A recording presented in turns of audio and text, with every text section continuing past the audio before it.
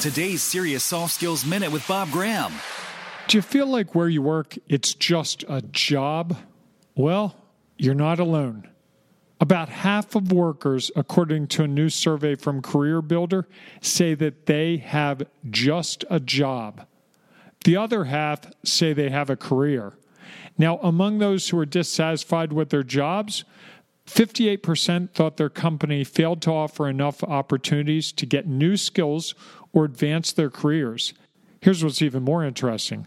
29% of the about 2,000 employees surveyed said they are regularly searching for jobs, even while they're employed.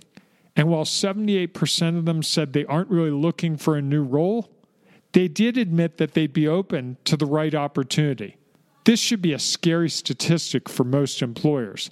This means your good employees, the ones who you really count on, if they think they're just in a job and they're not being valued, they could be walking, leaving you with very little to get the work done.